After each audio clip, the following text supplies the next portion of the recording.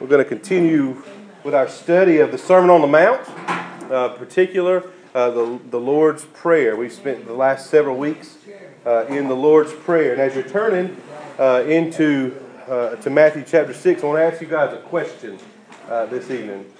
How many of you have ever felt guilty? Let me say that again. How many of you have ever felt guilty? I think every hand should go up, right? Let me ask you this. How did that make you feel? How did that... And that ain't smart, Alex, in here in weeks.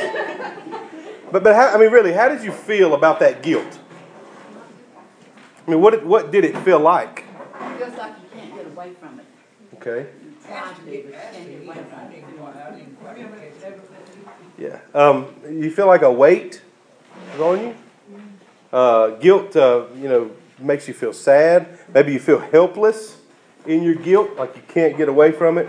Guilt's something that came into the world as a result of the fall, right? Before sin came into the world, we didn't know what guilt was. Here's why.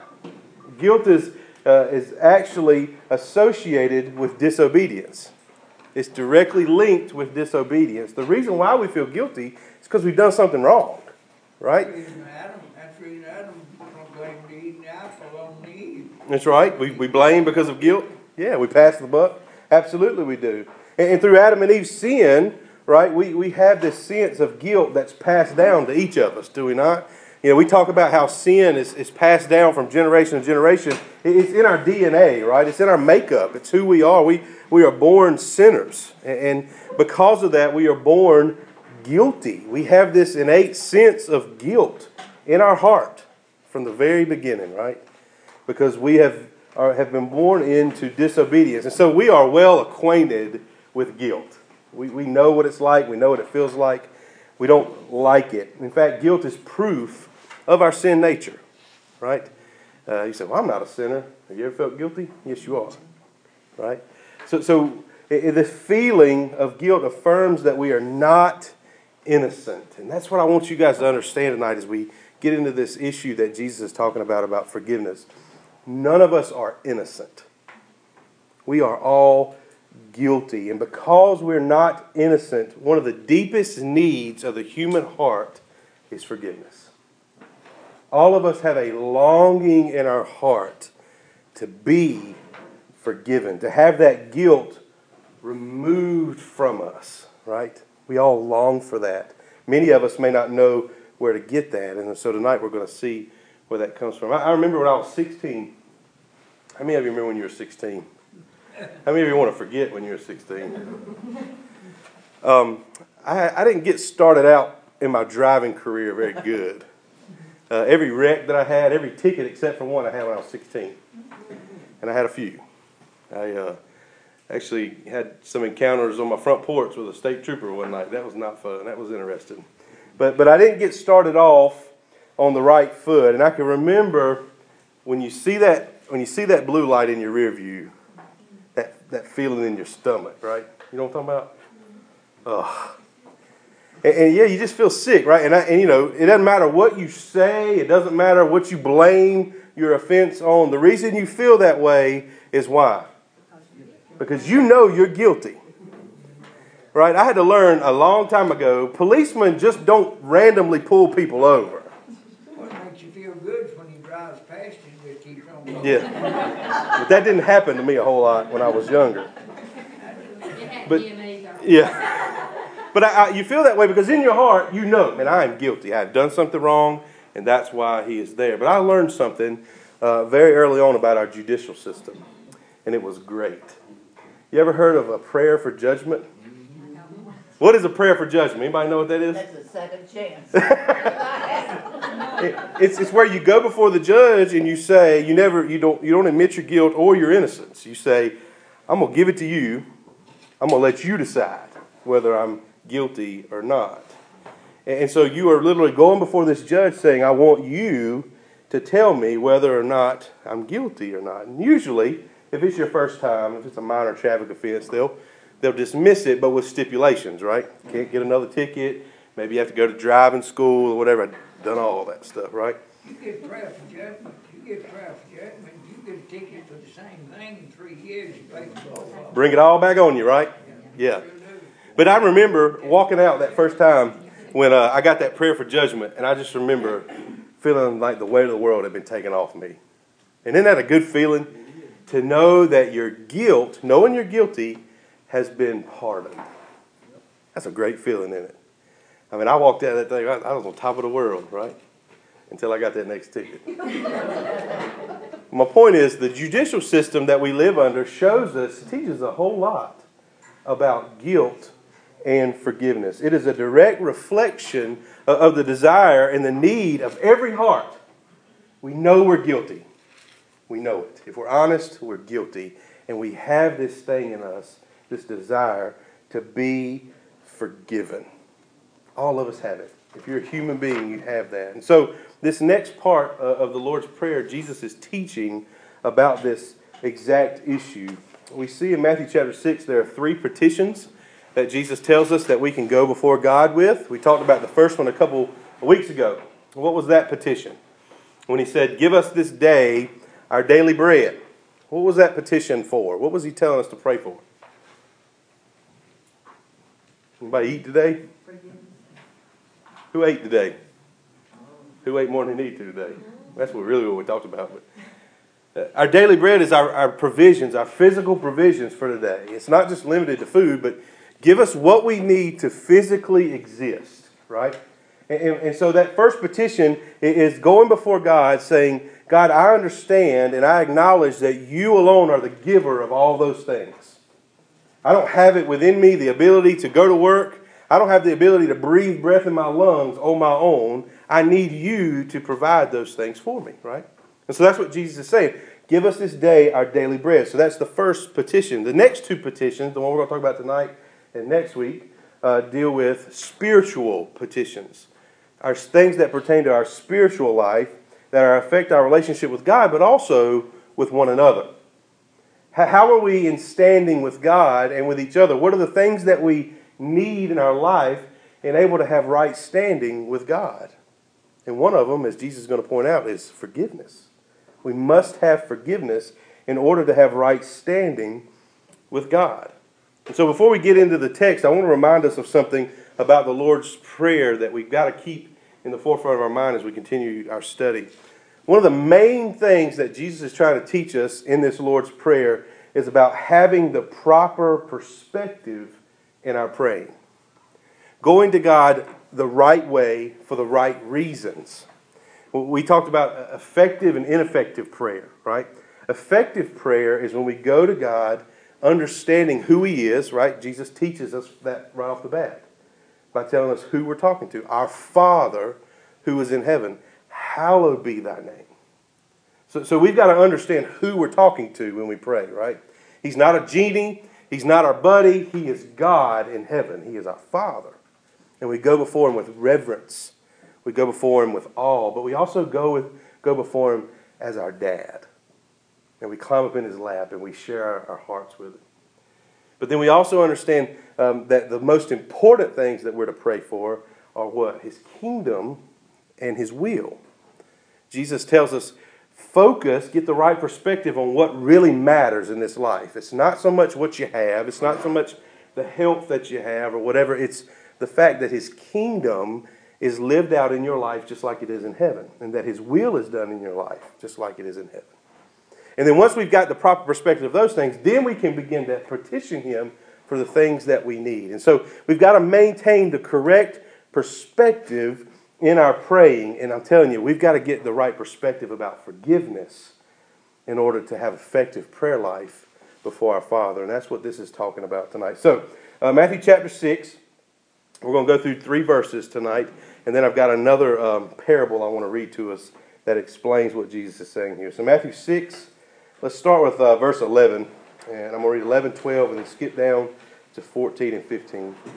So here's what Jesus is saying. Give us this day our daily bread, and forgive us our debts, as we also have forgiven our debtors. Go down to verse 14. For if you forgive others their trespasses, your heavenly Father will also forgive you.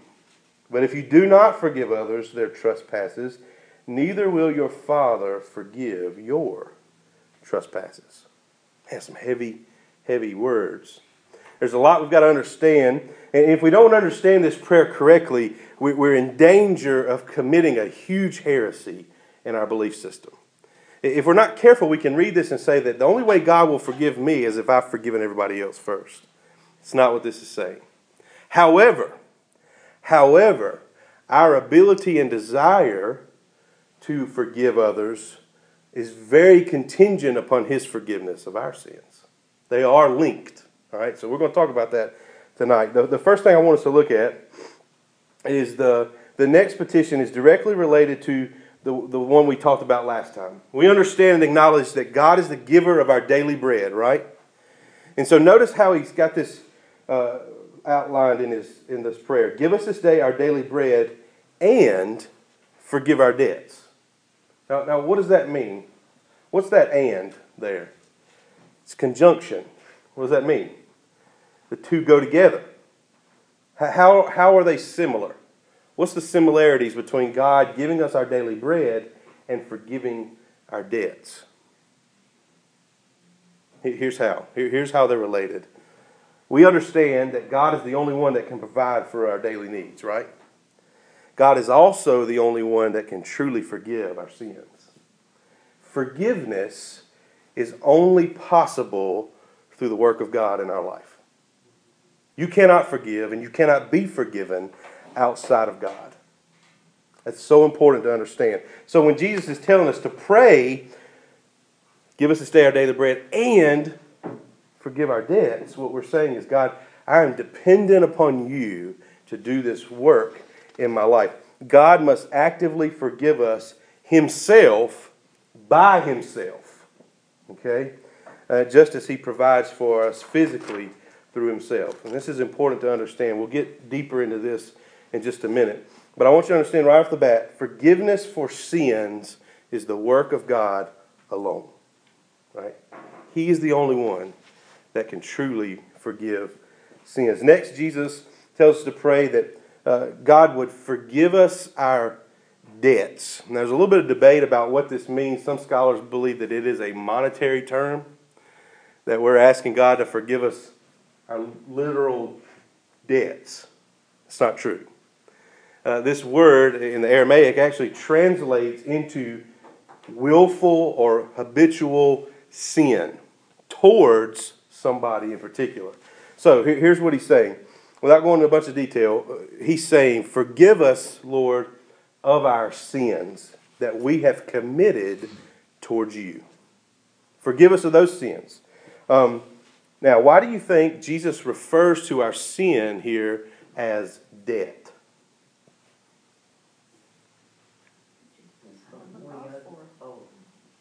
I mean, what is sin? As a debt, because sin is an offense to God. Every time we sin, it's like we make a deposit into a bank. And that deposit is known as God's wrath. Every time we sin, we drop a deposit into God's wrath. And on Judgment Day, He comes up and the balance is due. Right? Every time we commit a sin, we offend God and it goes into God's wrath account. And so someone has to pay that debt. Now, we'll come back to why it's called a debt here in just a minute, but I want you to think about this. He says, pray that our debts are forgiven. Why do you think that's so important? Why do you think it's important that our debts are forgiven? What are some other ways that you can rectify debt? Pay it off, right? You cannot commit or go into debt, right? My daddy always told me, you don't have to pay somebody you don't owe, right? If I don't go into debt, then I'm not responsible for having that debt paid off, right? So Jesus could have kept us from going in debt to Him, right? He could have created us and we could have never sinned throughout the rest of history, right? But that didn't happen. So why must sin be forgiven? What you think about this? This is really important. How many of you can pay off that debt? You see, here's the thing. And this is so important to understanding the gospel and understanding our sin. You and I can't undo our sin. Right? We can't say, well, that didn't happen. Once we commit that sin, it's done. We can't undo it. Right? Neither can it be worked off. Right? We can't work off our sin. And we can't outweigh our sin with good deeds, can we? There's not enough good we can do to outweigh the bad that we've done in our sin. So the only way that we can pay for this sin debt is two ways. Either through death or through forgiveness. Romans 6:23 says what? The wages of sin is what? It's death. So every time we sin, we are incurring a debt that's too expensive for us to pay. We are spending ourselves into an eternal hell, basically.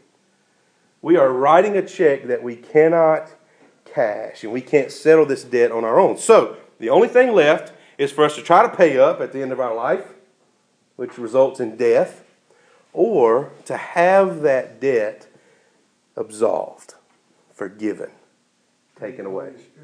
Right? So, here's the good news. The good news of the gospel is this.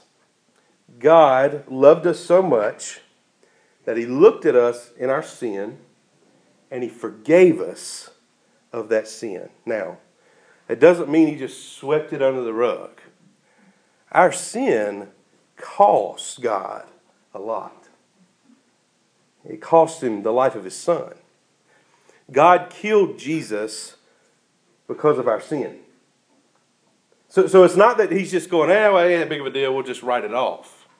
Our sin was paid for, but it was paid for by the only one who was worthy enough to pay for it.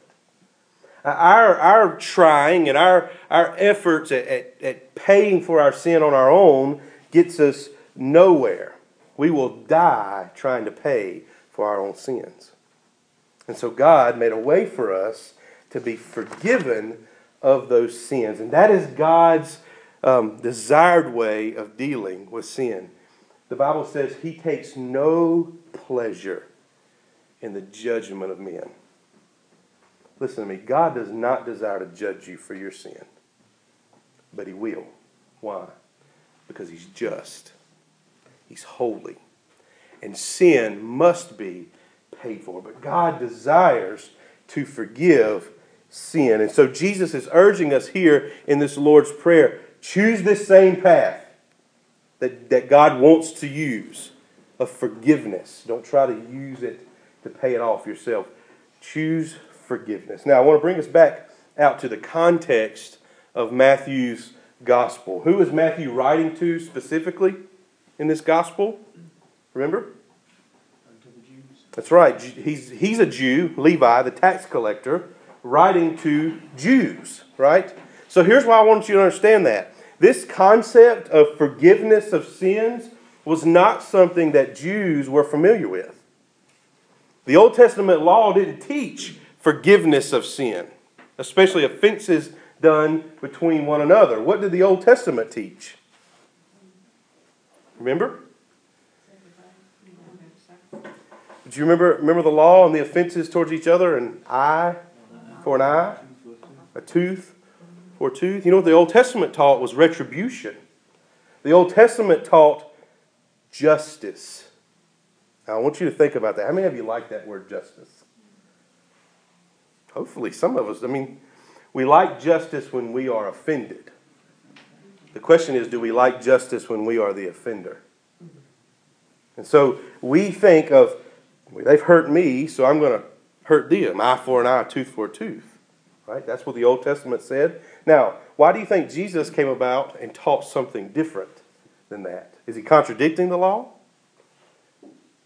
No. He's fulfilling the law. And we'll talk about that in just a minute. But the Old Testament law of retaliation was meant to show people, listen, that here's what should take place as the result of sin. Yes, justice should be served when sins are committed. Now, here's the problem. We're all sinners. And so who exercises the justice? If we're all guilty, we're all condemned. If it's eye for an eye, then nobody should have an eye. Right? If it's tooth for tooth, we should all be toothless. Because we're all guilty. And so what Jesus is showing us is that in the law, it was to show us what a perfect society would look like.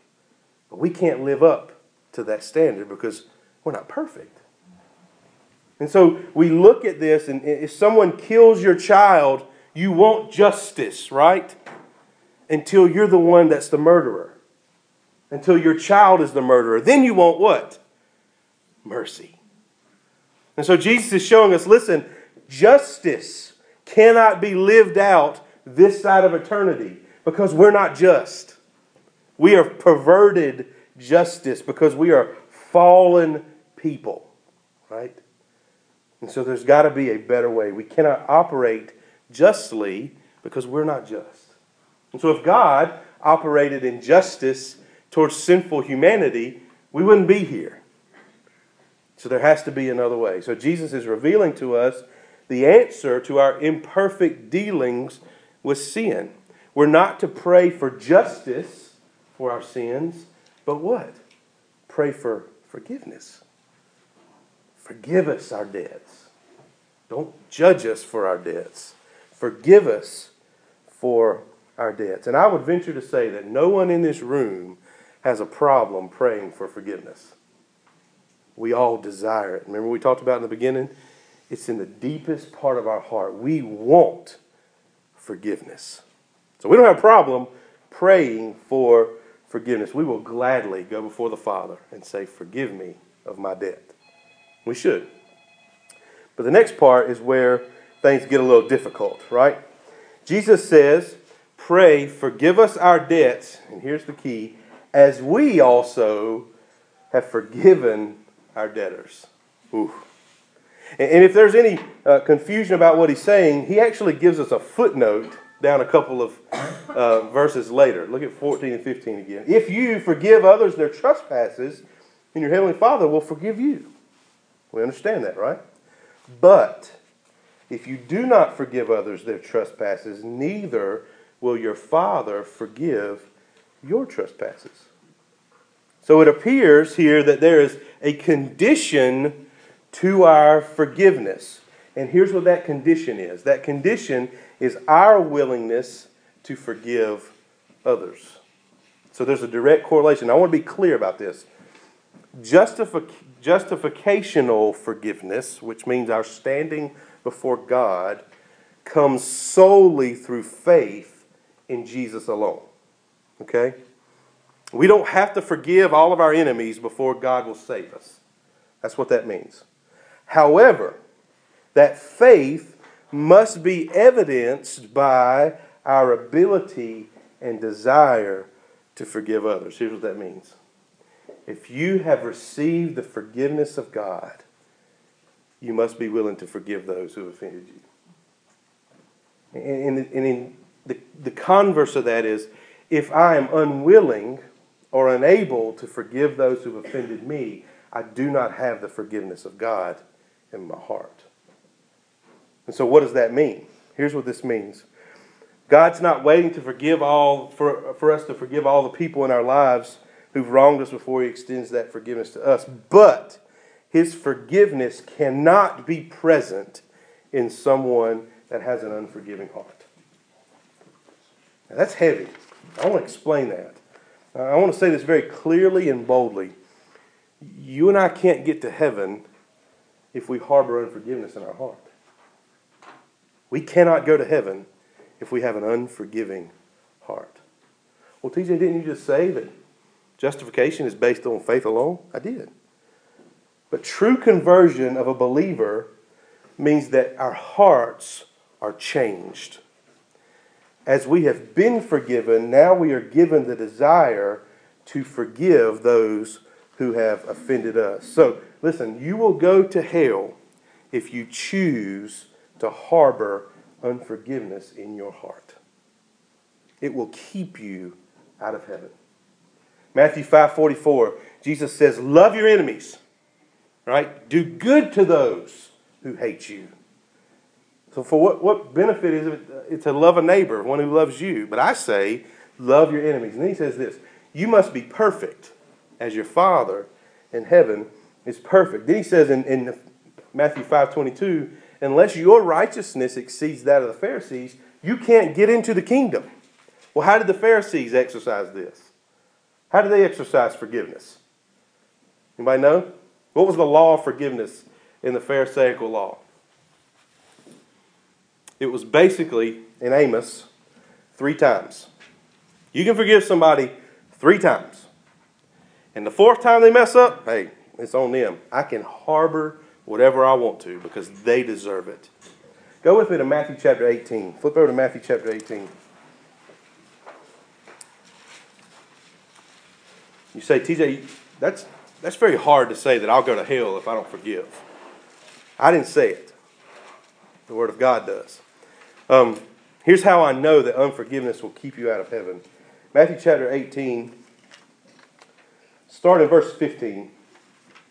That's what Jesus says. If your brother sins against you, go and tell him his fault between you and him alone. If he listens to you, you have gained your brother. But if he does not listen, take 1 or 2 others with you, that every charge may be established in the evidence of 2 or 3 witnesses. If he refuses to listen to them, tell it to the church. And if he refuses even to listen to the church, let him be to you as a Gentile and a tax collector. So here's what we see. We see what happened in Amos, right? 3 times. I went to him personally. I went to him with somebody else. I took him before the church, and he still wouldn't, right? So Jesus says, treat him as a Gentile or a tax collector. But what does that mean? Look what he says. Truly I say to you, whatever you bind on earth shall be bound in heaven. Whatever you loose on earth shall be loosed in heaven. And again I say, if 2 or 3 of you agree on earth about anything they ask, it will be done for them by my Father in heaven. For where 2 or 3 are gathered in my name, there I am among them. Verse 21. So here's Peter's hearing this, right? Okay, so 3 times. Here's what Peter does. Peter tries to be extra spiritual here. Listen to what he says. Then Peter came up to him and said, Lord, how often will my brother sin against me? And I forgive him. As many as 7 times? So Peter thinks he's doing something a little bit more righteous, right? The Old Testament said I only have to forgive him 3 times. And Peter, being the spiritual apostle that he is, says, I'm going to give him 7 chances, right? But what does Jesus say? I say what? Not 7 times, but 70 times 7. So here's what he means by this. He explains it with this parable. And I want you to pay very, very close attention to what's going on. Therefore, verse 23, therefore the kingdom of heaven may be compared to a king who wished to settle accounts with his servants. When he began to settle, one was brought to him who owed him 10,000 talents. And since he could not pay, his master ordered him to be sold with his wife and children and all that he had, and payment to be made. So the servant fell on his knees, imploring him, have patience with me, and I will pay you everything. And out of pity for him, the master of that servant released him and what? Forgave him the debt. But when that same servant went out, he found one of his fellow servants who owed him about 100 denarii. And seizing him, he began to choke him, saying, pay what you owe. So his fellow servant fell down and pleaded with him, have patience with me, and I will pay you. Verse 30, he refused and went and put him in prison until he should pay the debt. When his fellow servants saw what had taken place, they were greatly distressed. And they went and reported it to their master, all that had taken place. Then his master summoned him and said to him, you wicked servant, I forgave you all that debt because you pleaded with me. And should you not have had mercy on your fellow servant, as I had mercy on you? And in anger, his master delivered him to the jailers until he should pay all his debt. So also my heavenly Father will do to every one of you if you do not forgive your brother from your heart. I want you guys to understand what's going on. This is huge in understanding what forgiveness really means. Let's talk about this this illustration. There was a man, and he owed the king 10,000 talents. Now, that may not mean anything to you and I. We don't even know what a talent is, right? But here's what a talent is. A talent was the equivalent of 20 years' worth of wages for a laborer. So it was 20 years' salary. Now, I did some modern math, okay? I went to McMichael, so bear with me. My math may not be exactly right, but I used a calculator. Just say the average income of an individual, we'll just say is $25,000, okay? Just say $25,000. So 20 years at $25,000 is how much? $500,000. $500,000. $500,000. Now, that was equal to how many talents? One. How many did this man owe the king? 10,000 talents. So, 10,000 times $500,000 is what? You ready? $5 billion. Okay, you got that? This man owed his king $5 billion. The point of that is this. The man had a debt he could not repay. No matter how long he worked and how hard he worked, he could not pay back the king what he owed him. Okay? So what does he do? What you and I would do if we had a debt we couldn't repay. He fell down and he begged for mercy. He acknowledged, I can't do this. I can't pay you back for this. And so what did the king do? He released him. Now, that means that he was no longer even the king's property anymore. He let him go free and forgave all his debt. Man, how awesome. How awesome. How many of you have a mortgage right now? Would it not be awesome if they said, hey, we're just going to let you go from this? Right? It'd be great. So, as a result of that, here's what he does. He goes out and he finds his fellow brother. Now, what does that mean? Fellow servant, right? Just like him, makes the same amount of money, knows the situation, right? This brother, this fellow servant, the Bible says owed him 100 denarii. Now, that's about 100 days' wages. A denarii, you got paid 1 denarii for a day's wage. So, $25,000. That's about $104 a day if you work every day. Okay? So here's what he made. Here's what he said. So he owed this guy about $10,400. That's what the fellow servant owed him. Certainly something that could have been paid back, right? Was not nearly as great a debt as he owed the king. $10,400. What did he do? He grabbed the man by the throat and choked him and demanded payment. So, what does the guy do? Man, I will pay you back. I am sorry. Forgive me. Give me time. I will pay you back. And what does he do? He has him thrown in prison until he could pay back the debt. Now, here's the problem. How much money can you make in prison? You can make some, but, right? He can't make any money to pay the guy back in prison. So the guy's not going to get paid back anyways, right? Just like he was not going to be able to pay back the king if he was in prison. But he had him thrown in prison until he could pay back every penny that he owed him. So, what's the rest of the story? The servants saw this, and the Bible says they were greatly concerned. So they went and they told the king what had happened. And the Greek says that they went into great detail about what happened. They told him word for word what had happened to this fellow servant. The king gets angry, as he rightfully should, goes and gets the man and tells him this: you wicked servant, what did I do for you? What did I do for you? I forgave you a debt that you could not pay. And you turn around and you do this to this man. And the Bible says he turned him over to the jailers. You know, the Greek word for that word jailer is actually torturers. He didn't just get thrown into jail. He was tortured daily until he could pay the debt back, which we've already established what? So what do you think eternal torture is?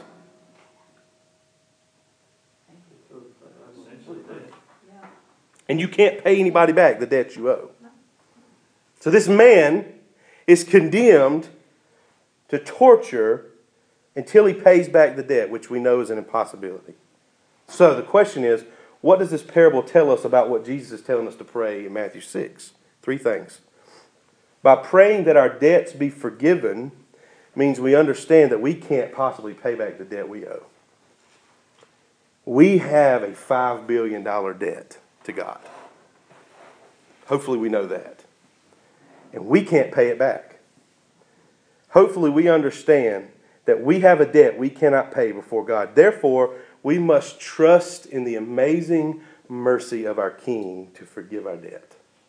That's what this story teaches us. The second thing it teaches us is that the debts that people owe us are not greater than the debt we owe God. The debts that have been done to us compared to what we have done to God are pennies. The offenses that we faced compared to how we have insulted and offended a holy God is minuscule. We'll talk more about that in just a second. So because that debt is not greater than the debt we owe our King, our extension of mercy should be the same as the mercy that's been extended to us. And number 3, we better not dare think that we can claim the King's forgiveness for ourselves while withholding forgiveness from others. So this prayer that Jesus tells us to pray in Matthew chapter 6 has eternal implications for us. To claim to be a follower of Jesus Christ, yet hold unforgiveness towards a brother means that we have not received or understood the forgiveness that we've been given. Jesus is showing us that it is impossible to be a benefactor of forgiveness, but refuse to forgive. Let me show you why. Heaven is a place of forgiveness. You know there's no unforgiveness in heaven at all. Not a hint. There's no one in there that has a grudge towards anybody else. There's no enemies in heaven. Jesus came to bring a gospel of reconciliation. You know what that means? You know what that word reconciliation means? To reconcile with someone means that you make it right. And he brought a gospel that made things right between us and the Father. But not only us and the Father, he came to reconcile us to ourselves, with our brothers and our sisters. Therefore, to say you're a Christian means that you haven't received the reconciliation, because reconciliation brings about forgiveness. And I know that sounds very blunt and forward, but that's why I believe Jesus specifically tells us to pray for this. Because I know, and he knew, what a struggle it was to forgive those who have offended us and who have hurt us. That's why he goes into this detail of the Lord's Prayer. Then he gives us 2 additional comments, and then a few chapters later, he gives us a whole illustration about what it means. It is a command, a requirement of God to forgive. You cannot receive forgiveness and not give it. Matthew Henry, the great theologian, says this: if we pray in anger, we have reason to fear that God will answer us in anger. What reason is it that God should forgive us the talents that we are indebted to him if we forgive not our brethren for the pence that they are indebted to us? Christ came into the world as the great peacemaker, not only to reconcile us to God, but to one another. And in this matter, we must comply with him. It is a great assumption and of dangerous consequences for anyone to make light of such a matter that Christ lays great stress upon. Our passion as men must not frustrate God's word.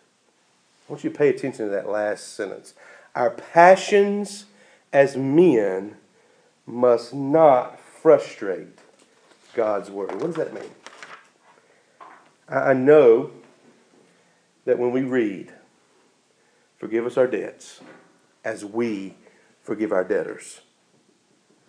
And when we read, if you forgive your debtors, your Heavenly Father will forgive you. But if you don't, he won't forgive you. I know that some of you in here, when you read that, you feel like it's a mountain that you can't climb over. because you have been hurt and offended. And every emotion and every passion in your heart screams out, justice, not forgiveness. I understand that. And as real as that may be to you, that still doesn't change what God has required of you. I know that's hard to hear, but it's truth. And here's the goodness of God. He does not ask us to do something that He does not equip us to do. He's not going, figure it out. Get over it. He equips us with what we need to forgive when we receive His forgiveness. And see, this is the basic understanding of the gospel. This is why I will give my life for the gospel, because of this truth right here. We don't understand two things. First of all, we don't understand how offensive we are to God. And the second thing is we don't understand how forgiven we are by God. I mean, most of us compare ourselves with the lowest of the low in society, right? I'm not a murderer, right? We talked about that several months ago. Well, I'm not a murderer. I ain't killed anybody. So on the standard of society, I must be pretty good, right?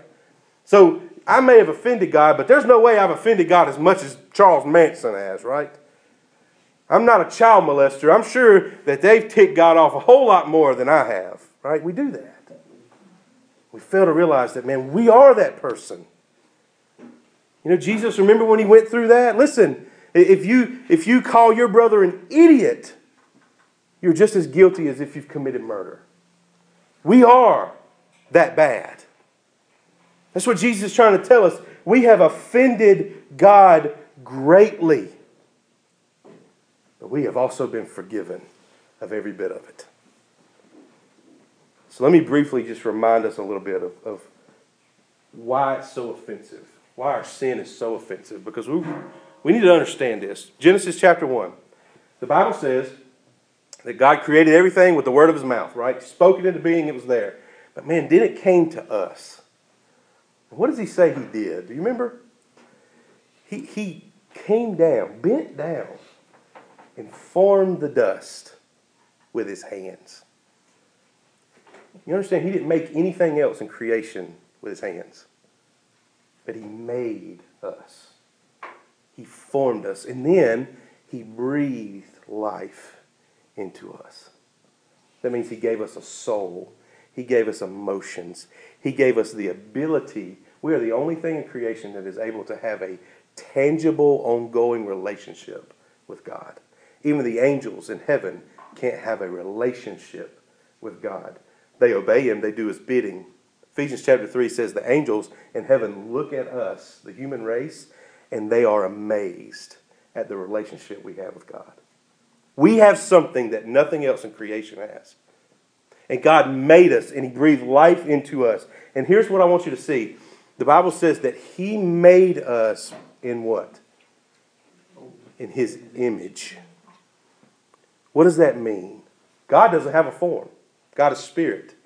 So when it says we were made in the image of God, it doesn't mean we have 2 eyes, 2 ears, and a mouth like God. What does that mean? We were made in His image. Anybody know? It means we are bearers, we are holders of the essence and goodness and glory of God.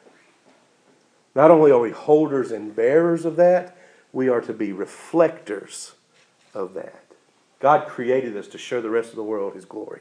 That's what it means to be made in the image of God. And so here's the problem. When we sinned, we defiled ourselves. But when we defiled ourselves, we weren't just defiling ourselves. What were we defiling? The image of God.